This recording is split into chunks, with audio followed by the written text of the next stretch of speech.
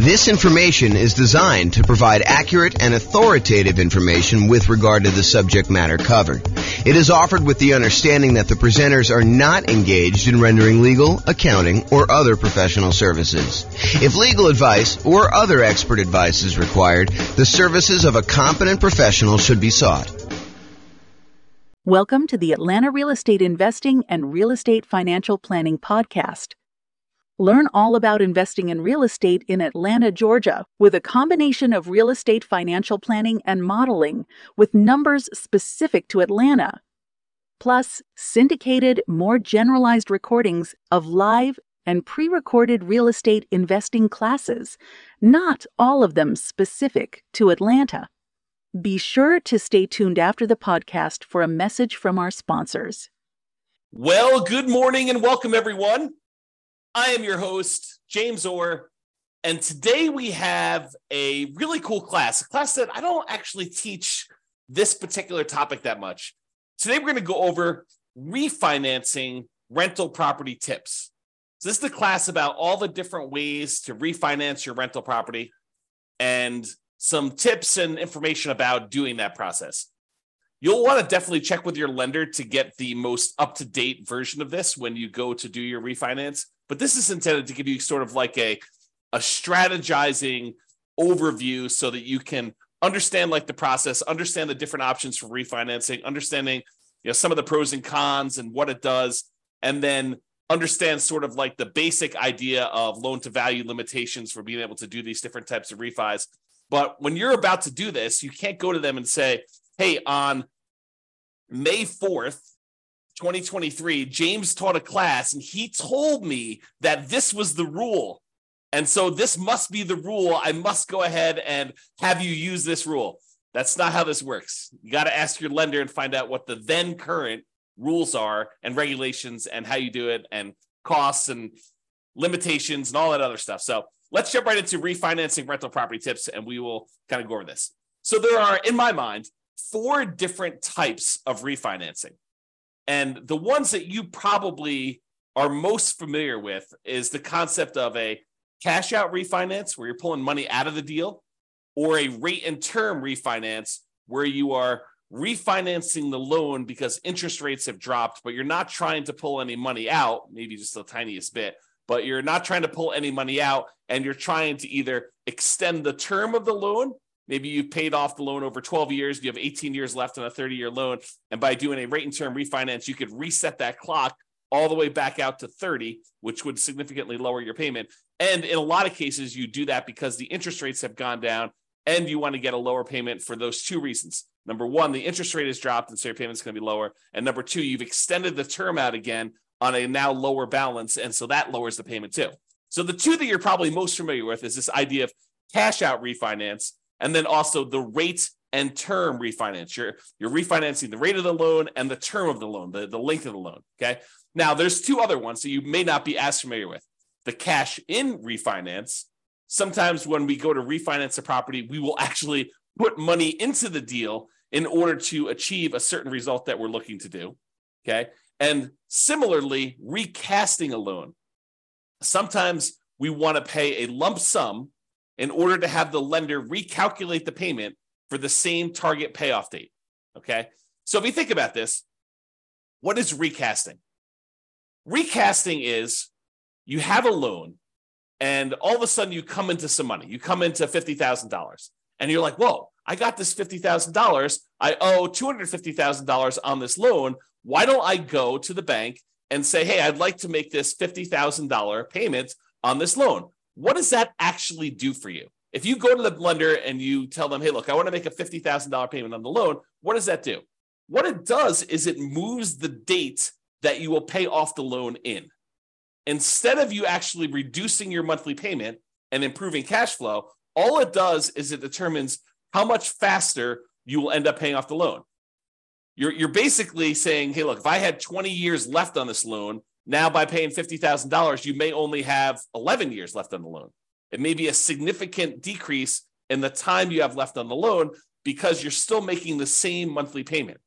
But what if you wanted to go to the lender and say, hey, lender, I'll tell you what, I have $50,000. I would like to make a one-time lump sum payment on the loan. But what I'd like you to do, instead of changing the term of my loan and when it gets paid off, I still want it to be paid off in 20 years in this example.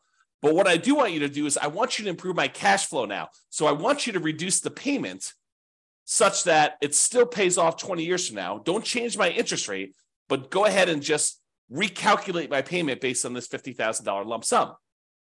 And the lender would be like, okay, for a fee of whatever it is, $500, we will go ahead and rewrite your loan. And not all of them will do this, by the way. It's only certain lenders. But we will go ahead and rewrite your loan and reduce your balance by $50,000 by you paying us $50,000. And we will reduce your monthly payment by that. Interest rate stays the same. The date you're going to end up paying the loan stays the same, but your monthly payment goes down. Okay? And that's because you paid down some principal. So that's what recasting is. Recasting is your ability to improve cash flow by going to the lender with a lump sum and having them reduce it. And there's usually a cost to doing it. It's not free. So if you go and you do that, realize that you're going to pay a fee to do it. So it has to be a big enough additional payment for you to actually get it reduced. Okay. Now, the other options, the cash out refinance, what you're doing with that is you're saying, look, lender, I want to go ahead and do a brand new loan with you. I want to borrow up to a certain loan to value. We'll go over those here in a second. And I want to borrow my own equity. I want to pull cash out and I will pay you interest for having access to my own equity. It does change the interest rate. So if you had a really great interest rate, doing a cash out refinance could hurt you. It could end up being more negative cash flow or a higher monthly payment by changing the interest rate from the low one you used to have to now doing a cash out refinance, and it raises the interest rate. And there's usually a small premium on the interest rate for doing cash out refinance. There's a small penalty, small risk premium that the lender wants to charge you in order to do a cash out refinance.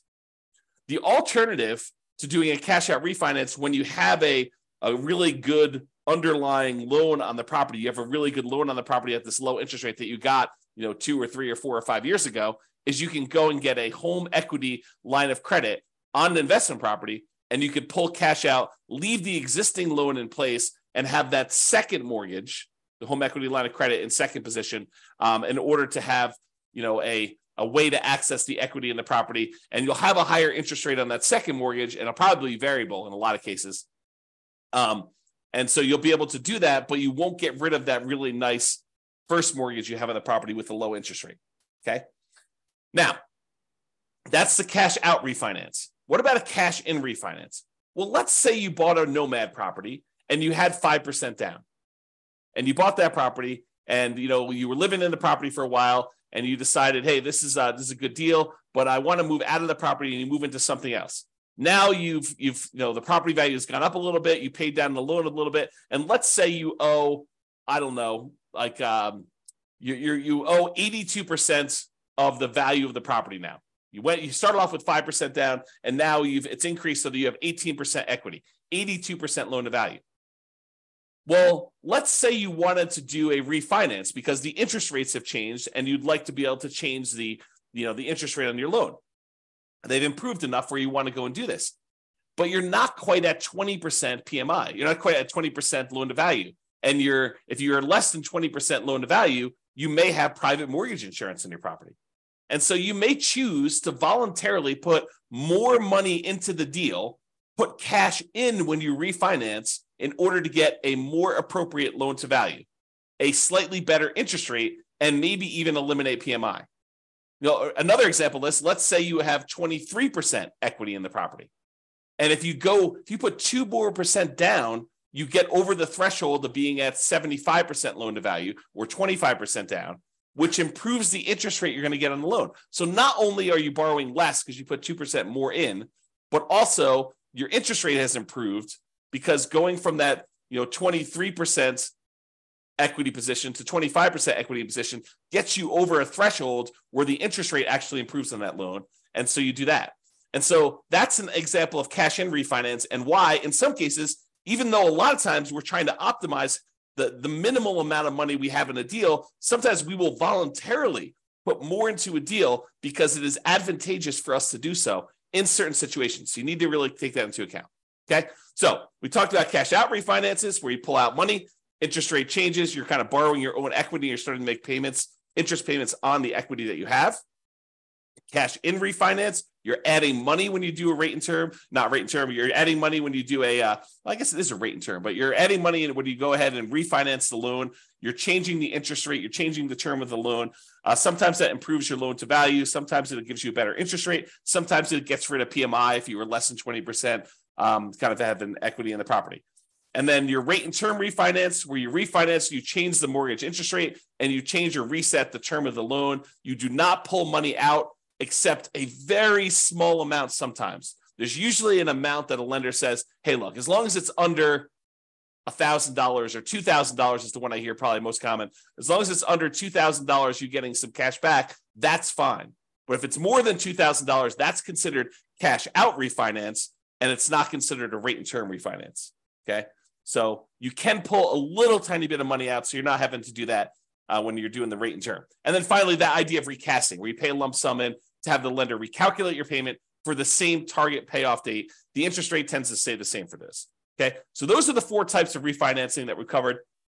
When you do a refinance, it is very likely that they will require a new appraisal. And I think that is an increased likelihood for cash out refinancing.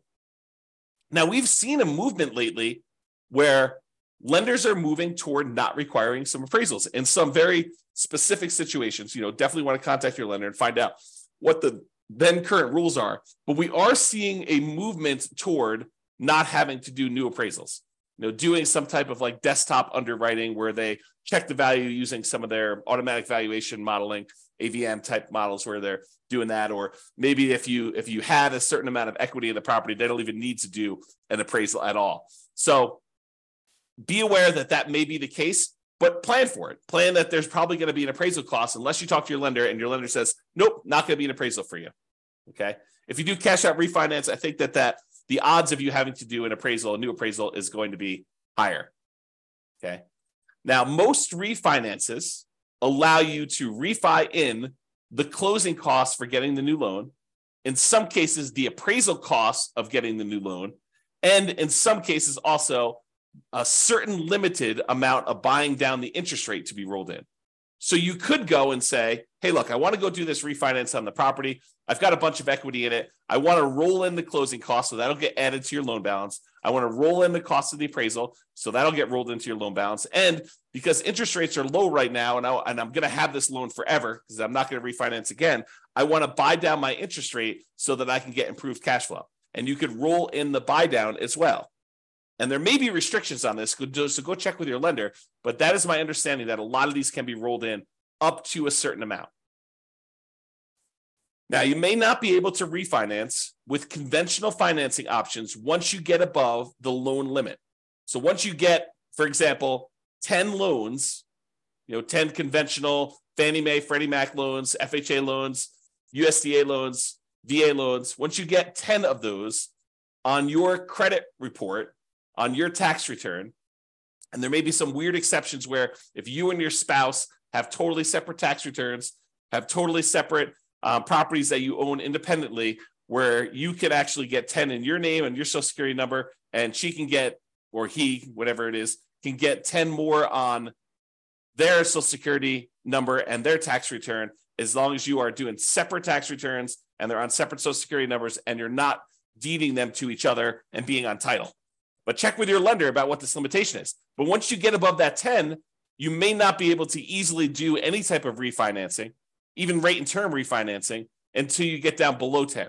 So you may need to pay off a property temporarily, get down to 9, do whatever you need to do, then actually refinance or do whatever you need to do for that last one to get back up to 10. So it starts becoming this kind of like much more complicated game of chess where there's pressure on different things you need to move around and be strategic about stuff. Okay. Check with your lender for their current rules and your current situation to find out what is appropriate for you, and be flexible in your approach. All right, let's go over some tips for rate and term refinance. Allows you to change the current mortgage interest rate to whatever the current rates are. So if rates have dropped, you're allowed to do that. If rates have gone up, you're going to get a higher rate if you do this. It allows you to change the current term of the loan. Let's say you want to go and extend it out to a 30-year loan, or maybe you're down, you only have 8 years left, you want to extend it out just to a 15-year loan. It'll still reduce your payment, for the same interest rate, but maybe you want to extend it out so that it's a little bit lower. for the 15-year loan, doing that. And sometimes this can mean just resetting the loan back to the original term. So you paid down 7 years on a 30-year loan. Now you go and do a rate and term refinance. Even if the interest rate is identical, sometimes now extending back to that 30 years will drop your payment enough that it'll be worthwhile for you to do it to improve cash flow.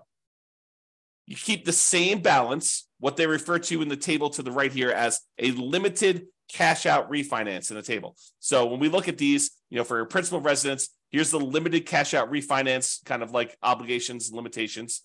This is for a full cash out refinance. For a second home, here's the limited cash out refinance one. So this applies to you. And then for investment property, there's a section for purchases. There's a section for limited cash out refinance, which is what we're talking about for rate and term. Or there's a section for cash out refinance, which we'll cover here in a second. Okay. So Fannie Mae, Rocket Mortgage says this about limited cash out refinance. Fannie Mae governs the functions of cash out refinances. With a limited cash out refinance, you could pocket $2,000 or 2% of the new loan balance, whichever is less. Okay. However, the new loan balance will be higher than the original because of the funds dispersed and any closing costs not paid upfront. So that's from Rocket Mortgage, and it just describes that you can go up to, according to them, $2,000 out of pocket, or you can pocket $2,000. You can get cash out of the deal, or 2%, whichever is less, 2% of the new loan balance. Okay, so realize if you have a relatively low balance, you may be limited by the balance of the loan, or $2,000, whichever is going to be lower. So let's talk about the maximum loan to value. So investment property, if you're doing this limited cash out refinance of 1 to 4 units, anything more than 4 units, 5 units and up is considered commercial property. And those are different rules completely. But if you're doing 1 to 4 units for a fixed rate mortgage and adjustable rate mortgage, the maximum loan to value you can do is 75%. Okay. So you can go up to 75% loan to value. You'd leave 25% in the deal when you do this rate and term refinance, this limited cash out. Now, if you're living in the property, you could do a limited cash out refinance on 1 unit. You can go to 97% with a fixed rate mortgage or 95% with an adjustable rate mortgage. If you're in a duplex, you can go to 85% for a fixed rate mortgage and adjustable rate mortgage. And if you're in a triplex or a fourplex, it's 75% loan to value, sort of like what an investment property would be. Okay. And that's for the limited cash out refinance. Also happens to be for the purchase for those. If you have a second home, if you're doing a rate and term refi and you have 1 unit, which you can't do multiple units with those, then the maximum amount you can go with those is 90% loan to value for both fixed rate mortgages and adjustable rate mortgages. So you have to leave 10% in the deal on your second homes. Okay. All right. So that's the numbers for the rate and term refi. This often improves cash flow in falling interest rate environments, especially. So when you have 2 things working for you, you paid down the loan a little bit, and so you have less that you owe, and you have less left in terms of duration left on your loan. And when interest rates are coming down, it improves cash flow in 2 ways. Number one is you're usually extending your term out again, and so you're borrowing a smaller amount over a longer term. And if interest rates have come down from your previous kind of mortgage interest rate, then you've also improved cash flow from an improved lower interest rate. Sometimes the interest rate doesn't need to go down, but you paid down the loan low enough and you've been paying it off long enough that you can extend the term out again. And even with a slightly higher interest rate, your cash flow can still improve. Less, but can still improve. This can also be a way to change your loan type to remove PMI or mortgage insurance premium. So with FHA loans, the private mortgage insurance with most of them, there's some exceptions, but most of them, when you're putting 3.5%, I'll say all of them when you're putting 3.5% down, they have PMI forever. The PMI, the mortgage insurance premium you pay on that loan never goes away.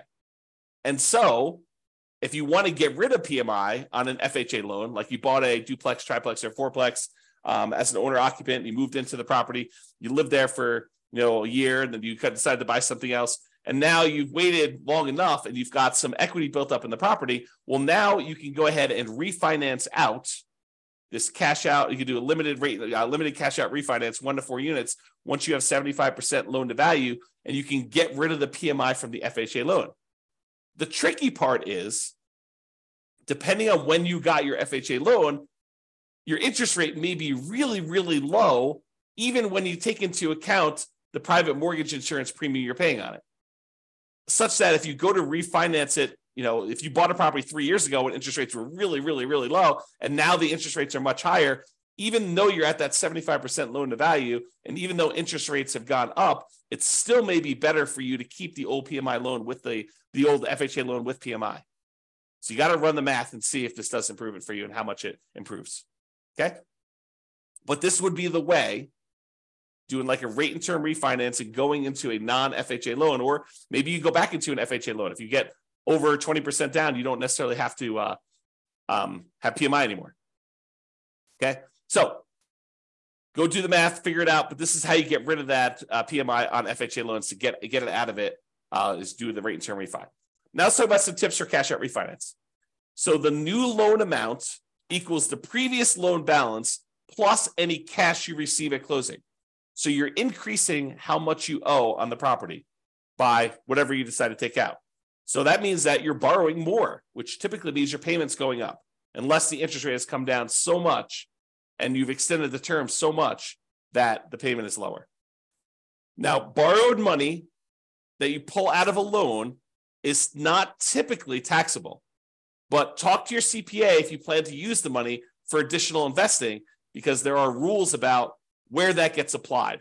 My very layman's, non-professional, non-tax advisor understanding of this is that the money you use to buy another investment property is offset by that property, not the one that you pulled the money out of. But go talk to your CPA to get clarification on that, because I am not sure, and I am not a professional, and I'm not giving you tax advice because I'm not qualified to give you tax advice. I don't even do my own taxes. Okay, so go talk to your own CPA and make sure you got that down. All right, so let's talk about the maximum loan to value you can do now for cash out refinances when you're pulling money out.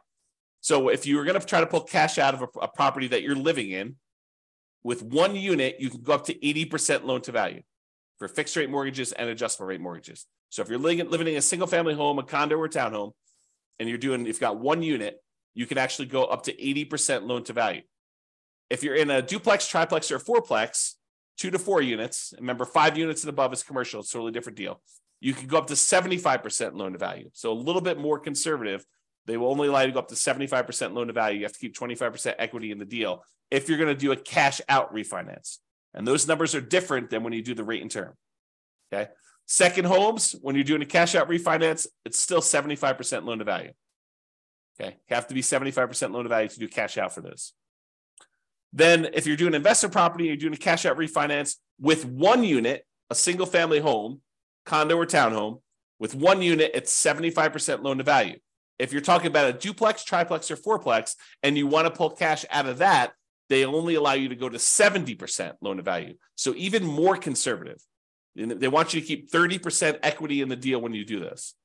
So really, to kind of summarize it, you're probably 75% loan to value, no matter what you're doing, unless you're doing a single family home where you're living in the property, then you can go to 80%. Or when you're doing your 2 units, 3 units, or 4 units, triplex, duplex, triplex, or fourplex with an investment property, it's more conservative. It's 70% loan to value. Okay. Now, this type of idea, this idea of doing, cash out refinance, although you can do sort of rate and term if you borrow the money in order to buy the property and the repairs when you do your burst strategy. But most often when you're trying to do the burst strategy, a lot of times you're doing this cash out refinance model where you're pulling money out of the deal. And the ideal is to pull all of your money out of the deal and and so you have the money and you could use it to do other deals in the future. But the idea is to try to get all of your money out. And there is usually a delay. Most lenders now are requiring seasoning of the property for up to 12 months in order to do this. Now, there may be a kind of like, a custom lender, a lender that has a very specific program. Well, they will allow you to do a rate and term refinance or cash out refinance with less than 12 months. There's probably going to be a small premium on rate. And then maybe they tell you, look, you do this loan, but then, a year later, you go ahead and do a traditional, rate and term refinance into a, conventional Fannie Mae, Freddie Mac sort of product where you get out of their loan. And so it may even be some type of, a balloon payment where, there's a 3-year balloon on it or a 2-year balloon on it. You got to go talk to these. And I'm just making this up. I don't know of any that are doing this, but what tends to happen is you find a need in the marketplace and these kind of custom lenders come in and they fill the hole with a custom loan product. And they kind of cater to a certain need that they're seeing in the marketplace. And they a lot of times charge a small premium for that. And they get their premium, being able to cater to those guys. So if you want to do this with more traditional Fannie Mae, Freddie Mac, definitely talk to your normal mortgage broker and find out what the rules are. If you want to try to find one of these more alternative ones, you're more likely to find those guys advertising to like a real estate investor club or group. Okay. All right. So those are the tips for cash out refinance. Owner occupant refi. So if you're living in a property and you go, let's say you've been living in a property for 14 months, you've been doing the nomad strategy and you're about to move out and you're like, rates have come down or equity has grown so much that I think I can get rid of PMI. What I'd like to do is I'd like to do a refinance using an owner occupant loan while I'm there before I move out of the property. I'll just move out as soon as I'm done doing the refinance. Oh, no. When you go and you do an owner-occupant refi, in most cases, the lender is going to require that you sign another piece of paper that says, I will remain in the property for another year. And if you don't do that, it's called loan fraud. This could be a version of like equity stripping, where you have a bunch of equity in a property as an owner-occupant, you do a refi, you max out the loan you can get on it, you pull all of the equity out of the property, then you kind of like leave the property. Maybe you keep it. Maybe you just abandon it. And you kind of say, look, this was cheaper than paying a real estate agent. I only have to leave 5% in the deal. Look at the numbers there for doing a, limited cash out refinance, or I guess your cash out refinance will be higher, but you could do a limited cash out refinance and get up to 95% and just abandon the property. I don't know. Anyway, I digress. So you cannot just go ahead and do a refi and then immediately move out.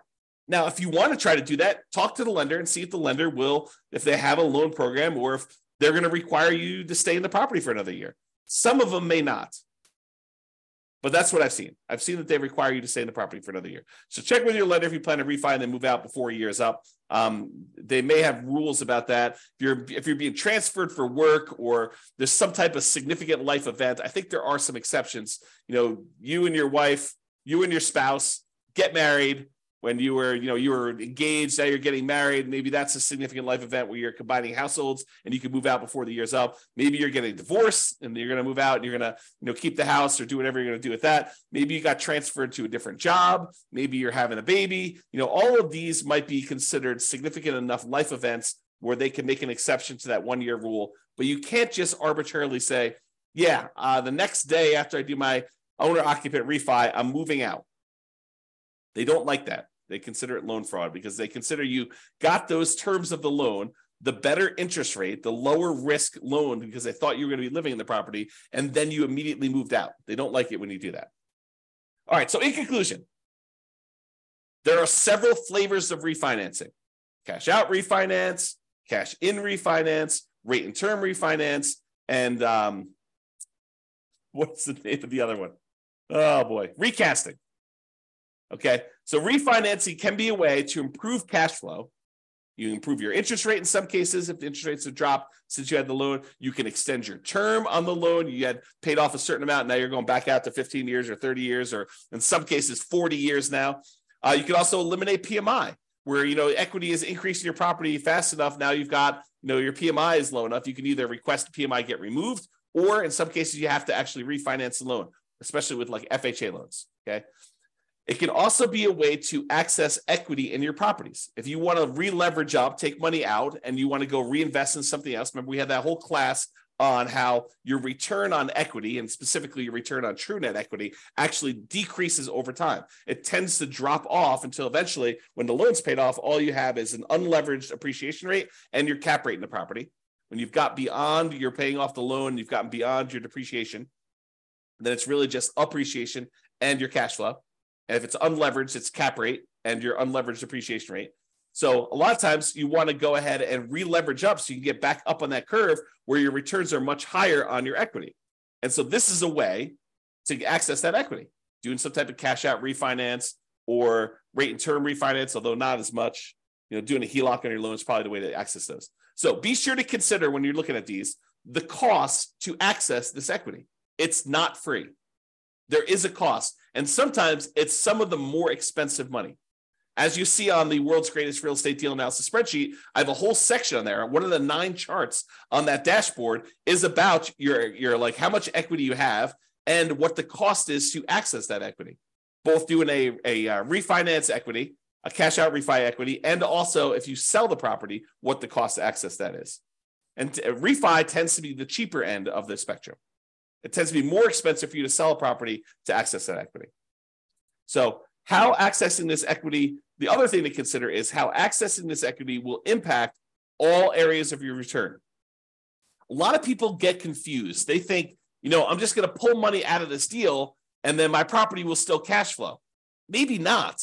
Maybe by taking the money out of the deal, your cash flow gets significantly diminished on that property, and maybe it's even negative, such that the money you take and you invest into the next deal, it needs to be super strong at cash flow in order to be able to support the payments you have on the other property. So you want to really look at this. You want to look at those kind of like return quadrants we have, and you want to look at the return quadrants and how it changes the property you still have, the one you're doing the refi on, and also the property you're acquiring with that money, and make sure that they support each other. Or if they don't support each other, you're okay with that, right? Like you could be okay having negative cash flow if you decide to re-leverage up because you think the overall return in your portfolio is going to help you get to financial independence. It's not a property you intend to have where it's going to cash flow massively. You're really doing this to capture the great appreciation, some debt pay down, some tax benefits, and you're okay feeding the property, having some deferred down payment while you're doing that. And there will likely be, this topic specifically will likely be an entire separate series of classes in the future. Probably not until I'm done doing all the stuff on buying when we start talking about should I sell or refi my rental. That's like intended to be the next whole separate module, not individual module, but like whole, course, if you want to call it that way.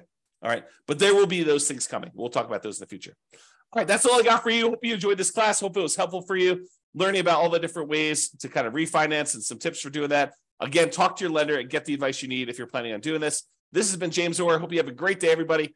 Bye-bye for now. With home prices up, mortgage interest rates up, and rents up, but not quite enough to counteract the higher prices and interest rates. Cash flow on rental properties in Atlanta is harder than ever. Book a call with the Real Estate Financial Planner to apply our proprietary 88 strategies to improve cash flow on your rentals. See the show notes for a link to schedule your call and improve your cash flow today. If you're a real estate agent, lender, or professional in Atlanta that wants to help our real estate investor listeners, consider reaching out to learn about collaboration opportunities with this podcast. We'd love to add more value to our listeners by having you assist our investors buy, sell, and finance their real estate investments. See the show notes to schedule a call to discuss collaboration opportunities.